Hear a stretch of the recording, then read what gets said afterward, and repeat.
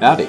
Welcome to Undersampled Radio, the show where we talk science, tech, oil, business, politics, and more. Hi, I'm Matt. And I'm Graham. Together, we're the hosts of this circus. To follow the conversation, make suggestions, or rant and rave, please visit the forum Software Underground at swung.rocks.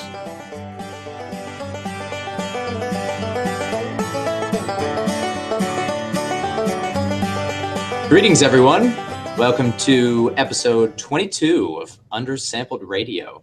It's going to be an awesome show today. There are several reasons why that's true, one of which is that our guest is sitting in a room with the exact same colored paint on the walls that I have in my house. So I'm pretty cozy here. I'm feeling like I'm at home, chilling out. But before we get started, I wanted to mention that I think we have actually figured out how to analyze, see, understand, and respond to your questions live on air. I don't know if Matt is seeing this, but if you log into the YouTube live broadcast of this episode, there is a chat box on the side of the video which apparently is different from the regular comments box in YouTube, not live. Where you can enter any questions you please. And secondarily, as usual, if you say something on our Slack channel, the Software Underground, we will see it there and respond as well.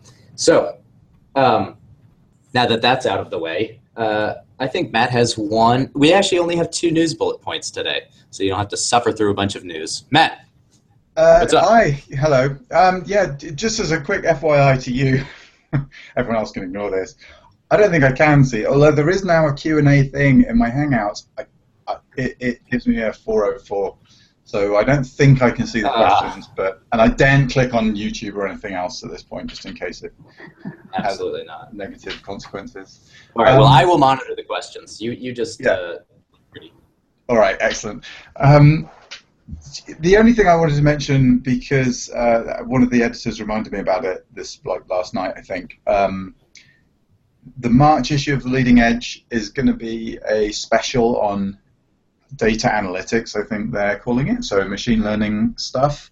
And the sort of associate editor that's been emailing me about it is at ConocoPhillips. I don't know anything about any of the other authors that are considering putting stuff in. I'm thinking about, well, I will put something in.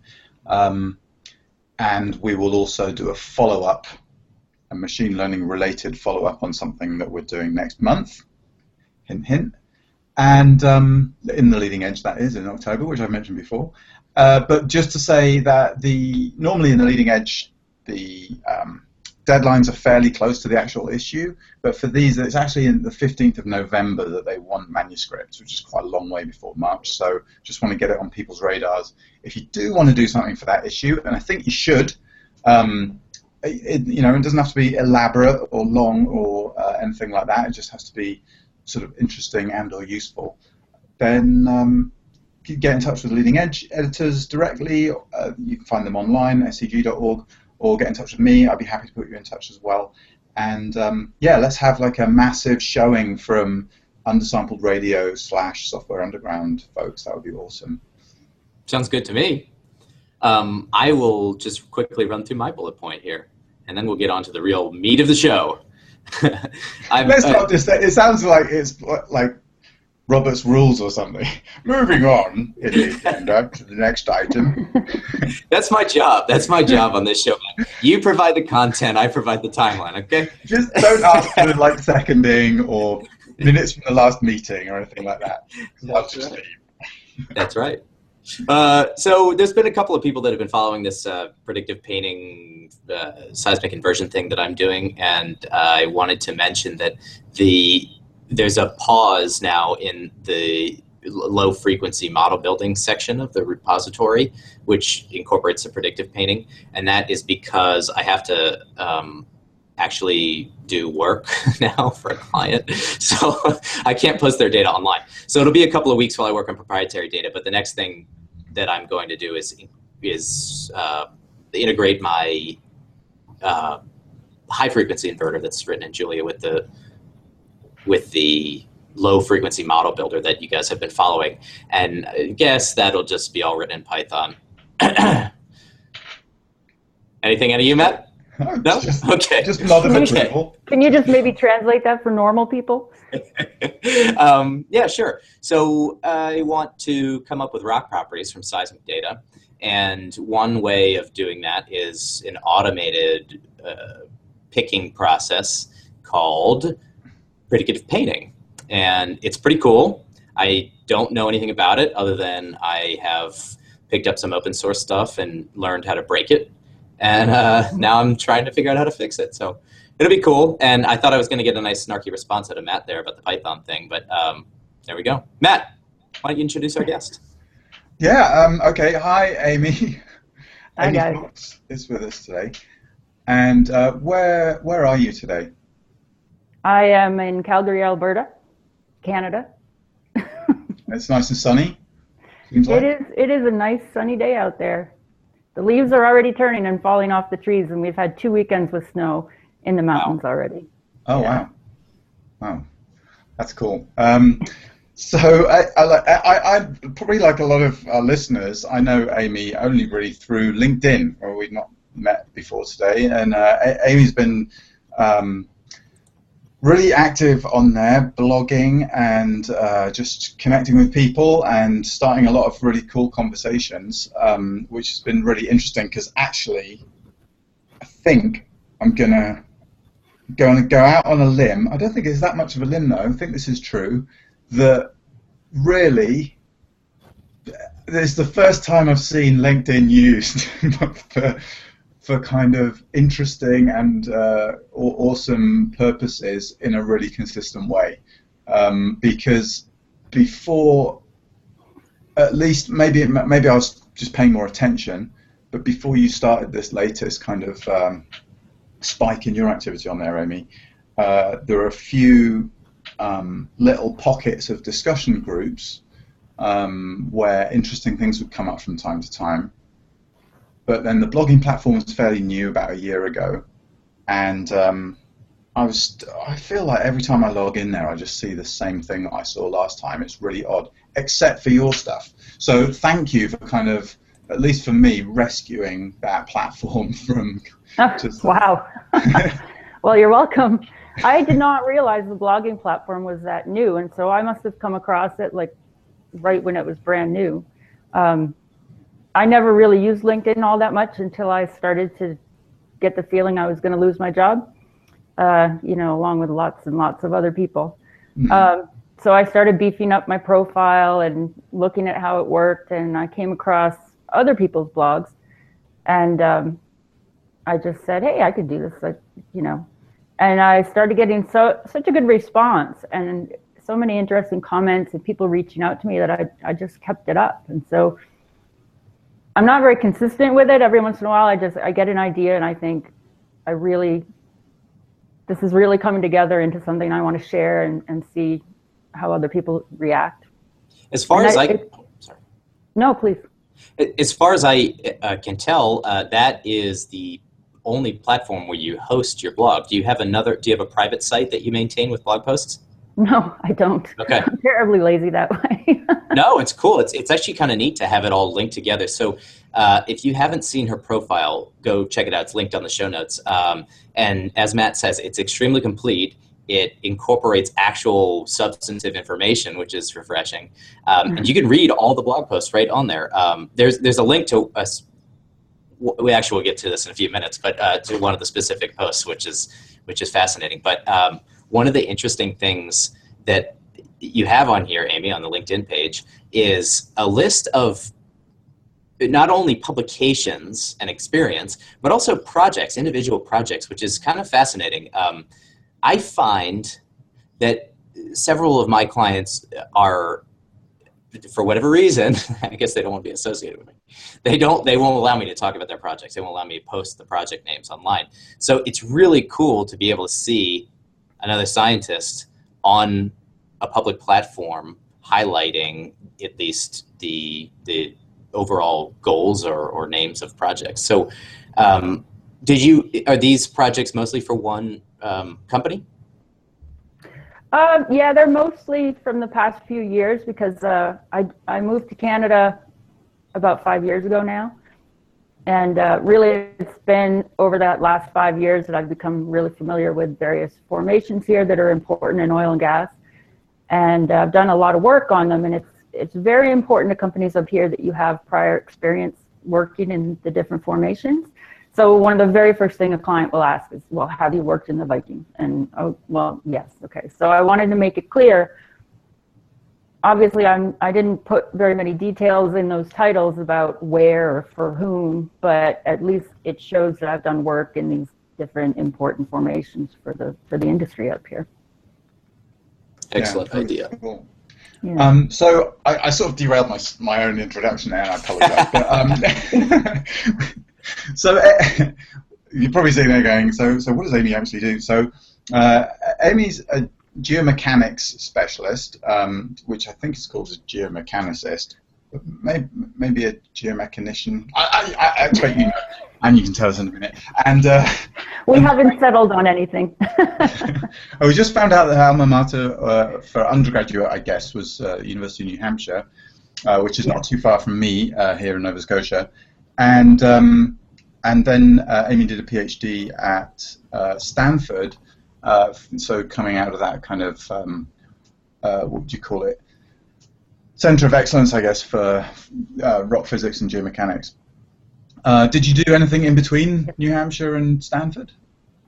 Well, I went out to Stanford and initially got a master's degree, and that wasn't focused in geomechanics, but I took some geomechanics courses while I was doing my master's, and I enjoyed them a lot. The professor who taught them was Mark Zobak, who's the geomechanics, like one of the founders of the discipline, really, especially in oil and gas. And he's an excellent instructor, as thousands of people now know, because he's made his introduction to geomechanics course free online through Stanford. And I know tons of people that have taken it. So lots of people know how good he is. And so I enjoyed his courses a lot. And when I finished up my master's, I needed to stay for personal reasons in that Bay Area around Stanford. And Mark had just, along with 3 research associates, had just started a company, Geomechanics International. And I needed a job, and they were growing. So they took me on. And my interest in the subject just grew from there. And after working for a few years, I figured, well, it would really probably do me good to go back and get a PhD in this. It's a complicated topic. It requires a lot of education to really understand, like a lot of things do. And so I went back with Mark and as my advisor and got my PhD. And then Geomechanics International hired me back, but they were bought within a few months by Baker Hughes. And so then worked for Baker Hughes. Baker Hughes sent me to Canada, and then after a year in Canada, I decided to work for a Canadian company instead of this big international. And now I'm a permanent resident, so I'm sticking around doing my own thing. Right. So you said you moved to Canada about, or actually to Calgary about 5 years ago. Is that then when you moved there with Baker Hughes? Yeah. Right. I moved here. Yeah, it was like almost exactly 5 years ago that I moved here for Baker Hughes. But I was really done with them after a year. They were managing everything out of Houston, and that was really problematic because the industry here, unlike any other place I've been, is so tight. I mean, the downtown core it's all in one place. Everyone can walk around and have coffee together. It's not like Houston, where if you have a meeting, you might have to drive up to the Woodlands and it takes an hour, whatever. And the community is really tight, and it's very local business. Like, I don't know how else to describe it, but for instance, I know this is going to sound really stupid if you're not from Calgary, but the business development guy for our group he bought some tickets to take some clients out to some Stampede events. And Stampede is this huge outdoor spectacle here in Calgary. Every summer, the entire downtown dresses up like cowboys all for a couple of weeks. And so this is what you do in Calgary. And his manager in Houston freaked out and said, no, you can't do that. You can't spend the money on that. And just little things like that where Houston didn't quite understand the way things have to happen in Calgary just were really very frustrating. So, yeah, I jumped ship and went to a smaller company where I certainly learned a ton, but like every other company in town, they're having a hard time getting through this major downturn. So they had to let some of us go. So we have a varied audience on Undersampled Radio, and most of the people that listen, many of the people that listen, are very specialized in their field, and many of them are geo-related somethings. So I want to ask you a question that we ask every guest, because we have a varied professional people on the show. What is geomechanics? Well, I saw that you were probably going to ask me that. And then over the weekend, I watched your episode where you had Mark Tingay on, and I think he gave an excellent description. I don't necessarily want to repeat it here, but he touched on the main topics. You know, in geomechanics, we're interested in the earth stresses, the fluid pressures in the rocks, and the rock properties themselves. And really anything that involves these three things is, in my view, geomechanics. Whether you're doing something to change the fluid pressure, you're injecting fluids or producing fluids, that's a geomechanics situation. So the rock is going to respond, the stresses are going to respond. Likewise, if you do something to change the stresses, the rocks and fluids are going to respond. So it's a system, and if you try to understand the system and leave out one of the components, you're not going to get to the truth. So one of the things, for example, that I see a lot is that people ignore the wellbore stress concentration when they're trying to understand hydraulic fractures.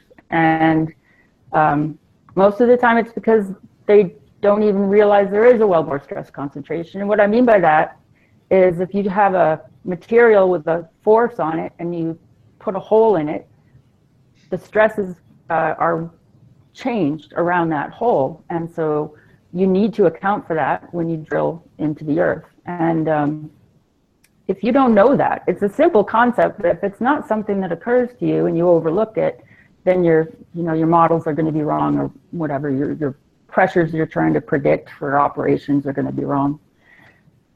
So that's kind of what geomechanics is. It's really any way in which one of those three things is changing.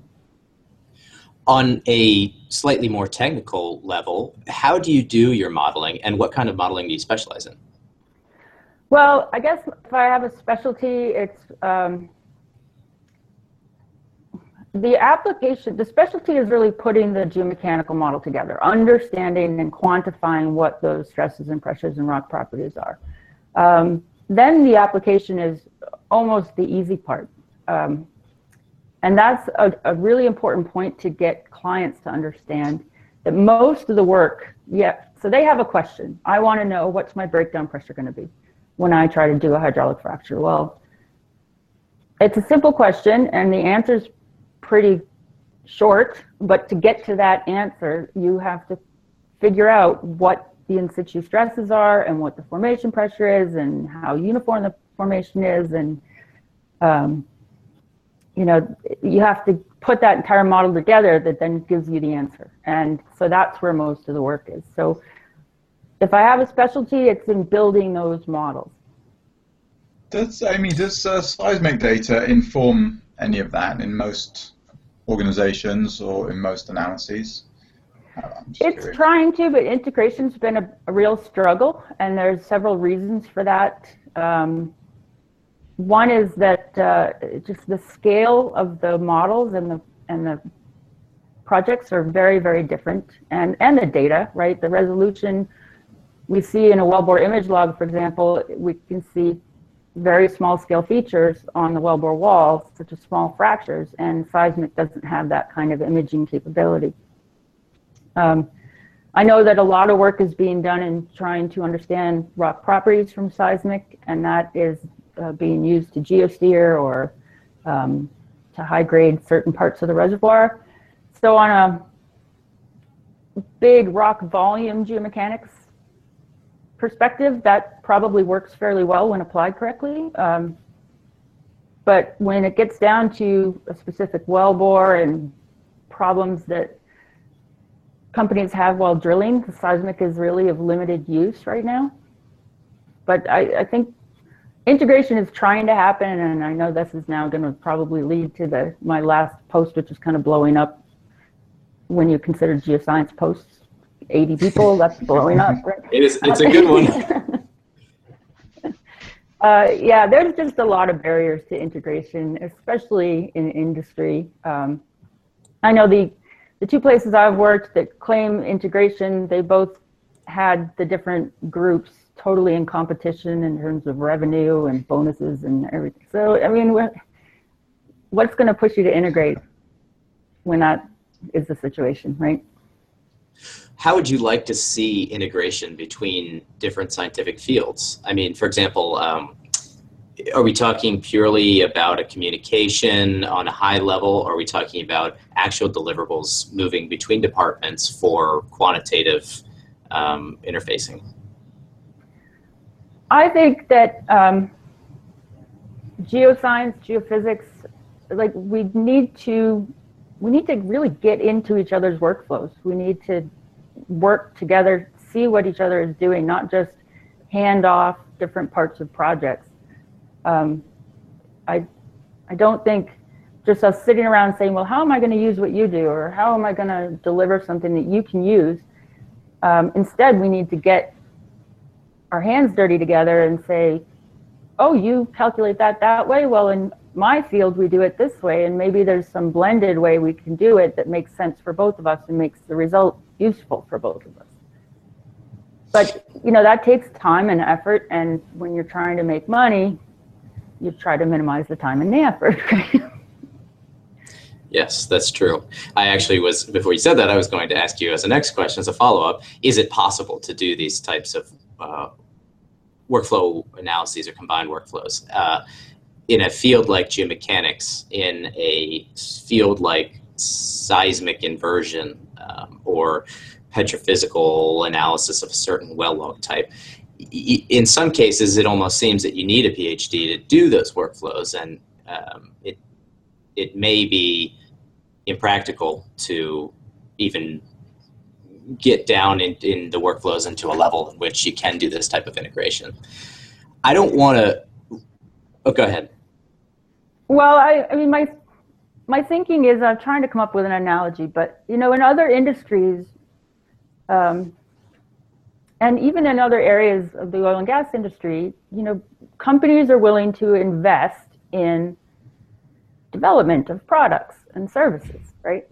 So this is something that's not going to pay off in a single project. There's one client that's going to come along and say, hey, I'm willing to pay for you to do an integrated project, and it's going to take 2 or 3 times as long as it would if it wasn't integrated, and I'll pay for that. I mean, that's just not going to happen. So I think we need to really define what we want the long-term benefit to be from the integration, and then invest in the integration. I mean, we put the amount of money that went into hydraulic fracture models in the last 5-10 years that were so wrong. I mean, so just completely wrong.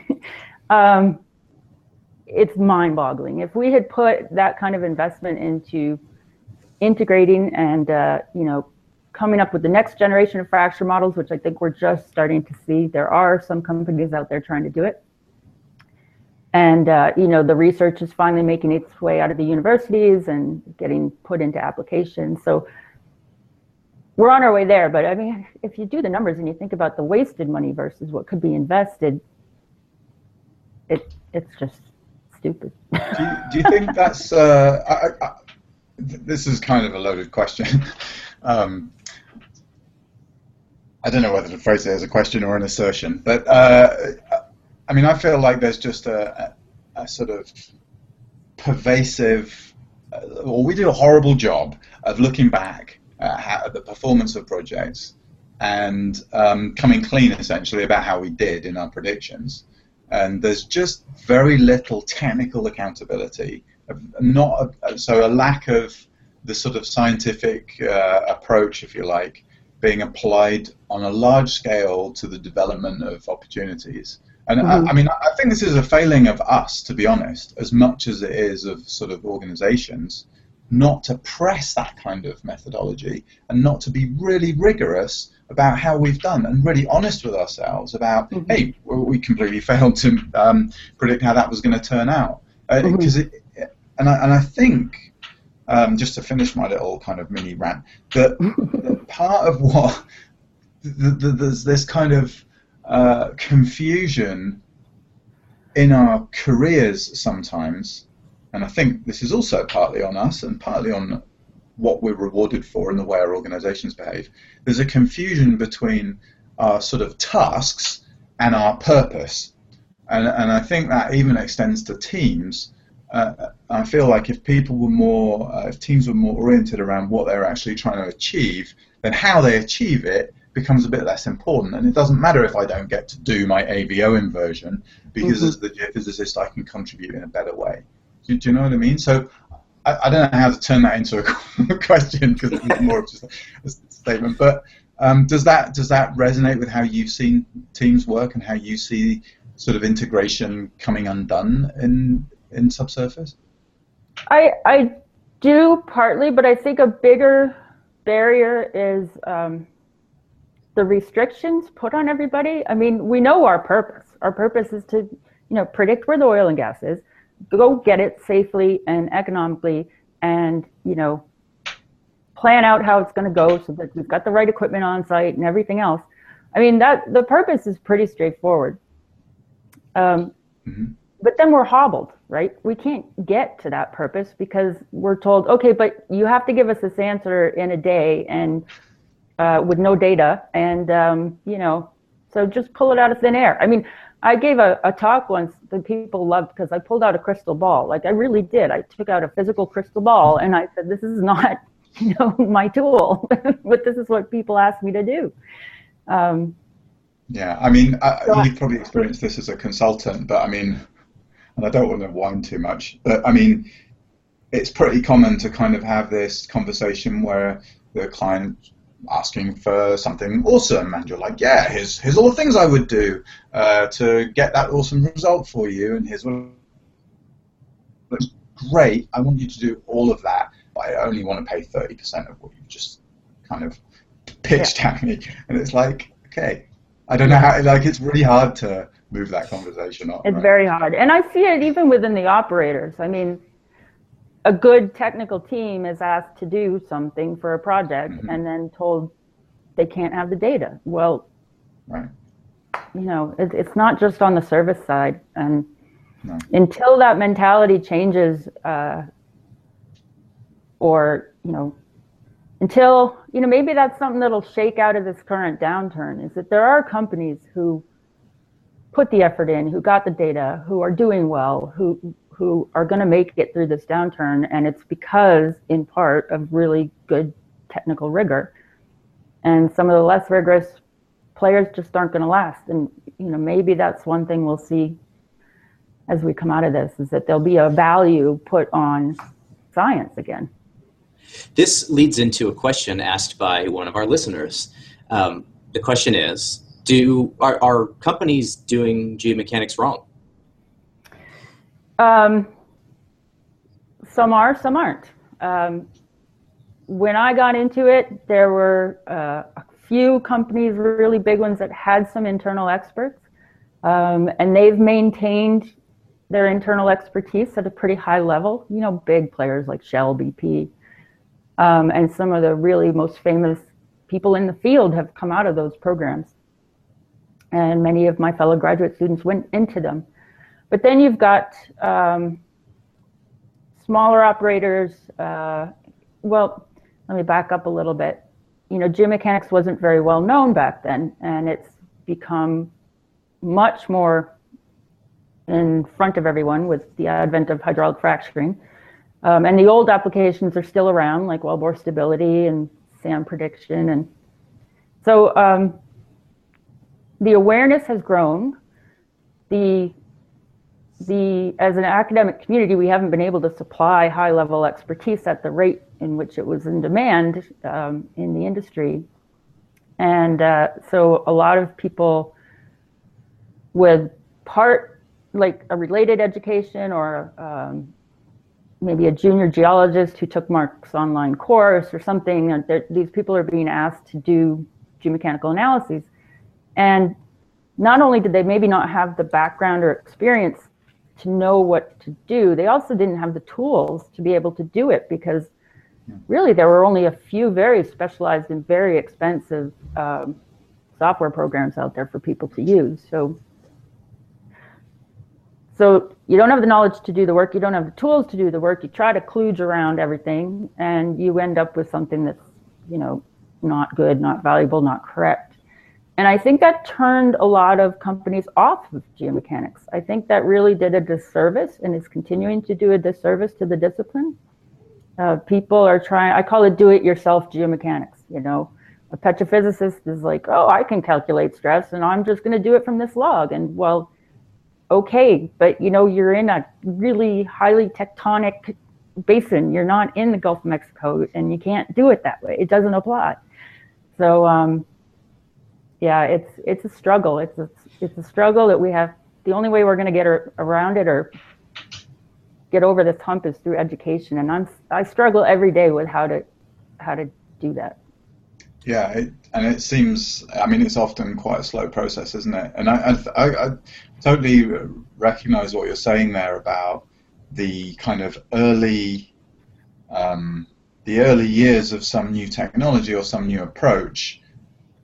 It is clouded and confused by this kind of mad rush to apply things, but maybe not always all that rigorously. Mm-hmm.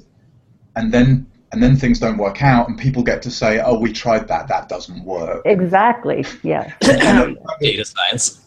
Yeah. Well, exactly. Machine learning right now, where I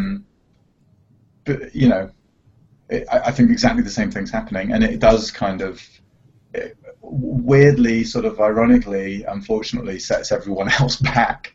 So you've then got to kind of prove it all over again. Maybe that's just how it has to be. I don't know, but it does seem like it's very predictable. Well, it sounds like you have a good pitch. So you've been out on your own for almost a year now. It seems to me, from a scientific standpoint, that you're offering an amazingly valuable service.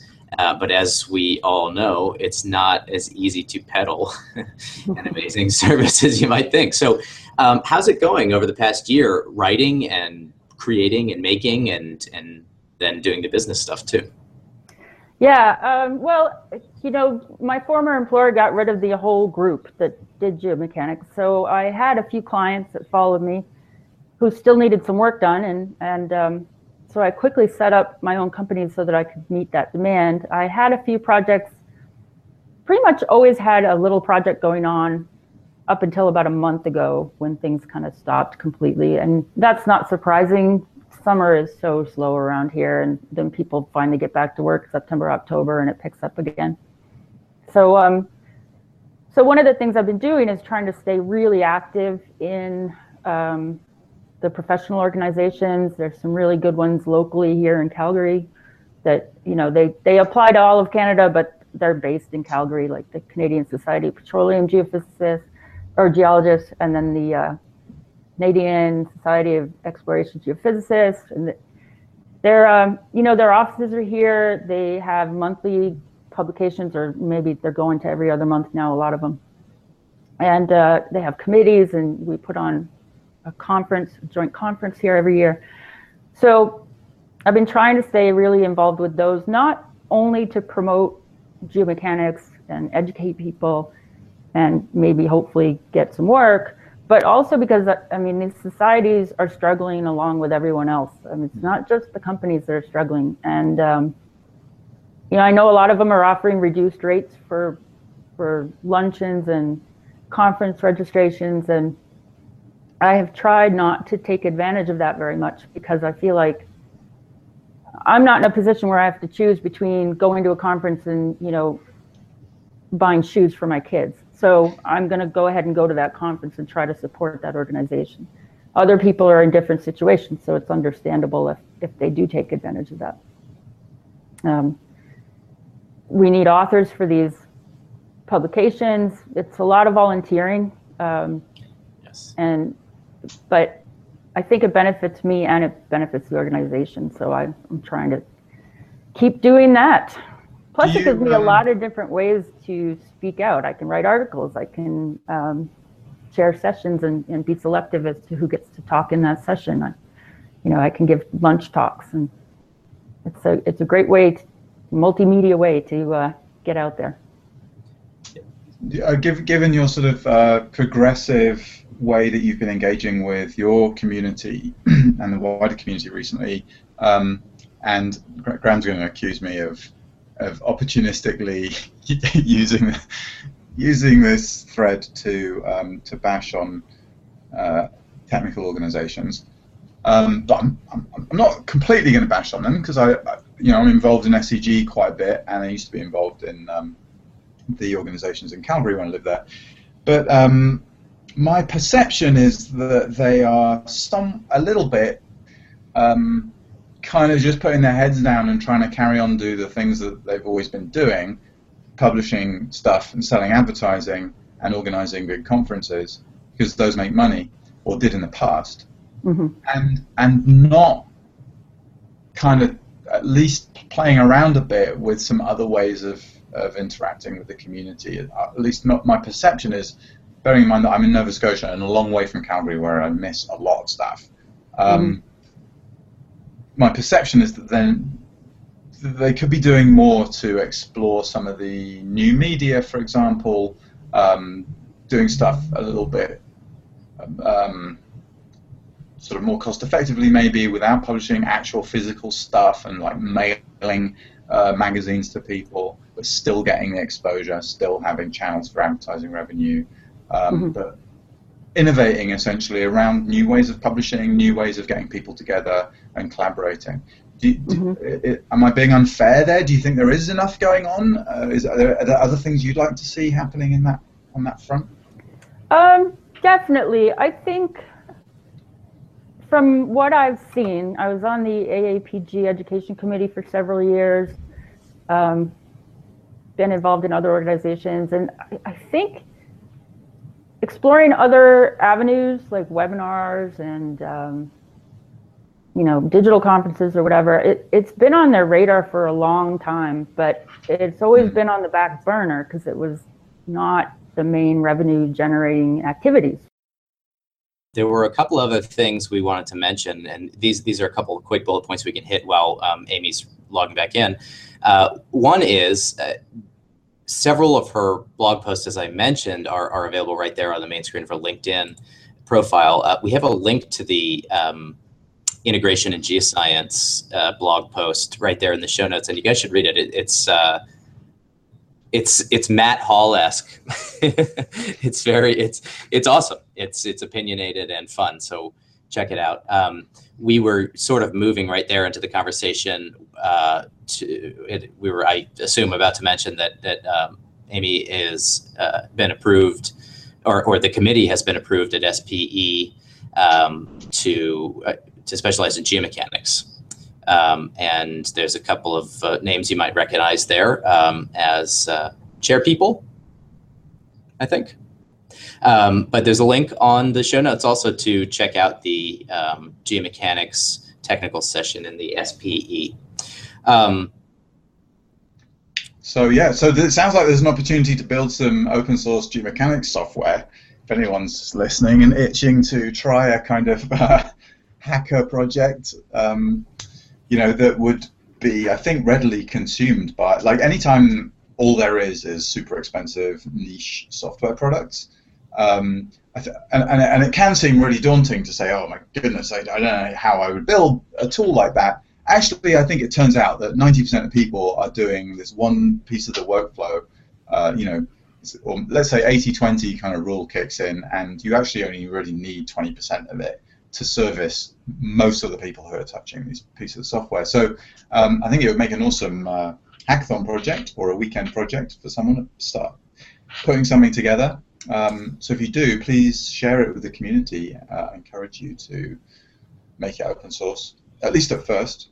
For the budding geophysicists and physicists and open source project weekend warrior type of folks, I think this is a really cool area, as Matt says, to specialize, or not to specialize in, but to start building something in, especially if you don't know anything about it, because this field lies at the intersection of kinematics and geology, and it's really quite interesting. So I had a question. So the show notes, in case you've never read one of them, it's basically a brainstorm where we just kind of like throw ideas out there, and usually mine are terrible. There's a note on there. I kind of wrote this question late at night. It turns out it's not even really a fully formulated thought, and everybody bashed me for it. But I guess the point I was trying to make is along those same lines. So this intersection of physics and rocks pops up in a lot of different areas, right? So you know, petrophysics and geophysics and geomechanics. I would love to see, in the form of some open source project, maybe starting from first principles or somewhere thereabouts, a really basic tutorial maybe of the basics of geomechanics. And it looks like we have Amy back on the line. Amy, do you hear us? Nope. Okay. So that's all I have. Matt, do you have any other bullet points you want to cover? I don't, other than to say thank you very much to the absent Amy. Amy Fox, who's been, I really identified with a lot of things that she was talking about. So I think maybe we get her back on the show sometime. Perhaps oh, here she is. She's there. I'm trying. She's back. Hey. We were just saying we should find a way to get you back sometime to chat about how it's going, but also check in on some of these things around conferences and technical societies, and see if anyone responds to the plea for some open source geomechanics software that I just issued. Well, there are a lot of people out there inventing their own, so will become available. I heard through the rumor mill of one that's available for a monthly fee. Okay. I personally am helping out with a former colleague who's built some, and I'm helping him test it and use it. Okay, that's awesome. Maybe we'll see. Definitely going to be a lot more there to choose from. Yeah, if you ever feel like there's enough of them out there to warrant kind of listing them off, that always makes a good blog post. That's true. And again, we look forward to seeing some of that software. I'd like to thank Dr. Amy Fox for coming on the show today. It has been a fascinating talk, and we will link everybody in on the show notes so that you can go check out some of her publications. Matt, with that, I'll say see you next week. Oh, no, wait, I won't see you next week. No, I will see you in a couple of weeks. In a couple of weeks. So I look forward to it. See you later. Hasta la vista.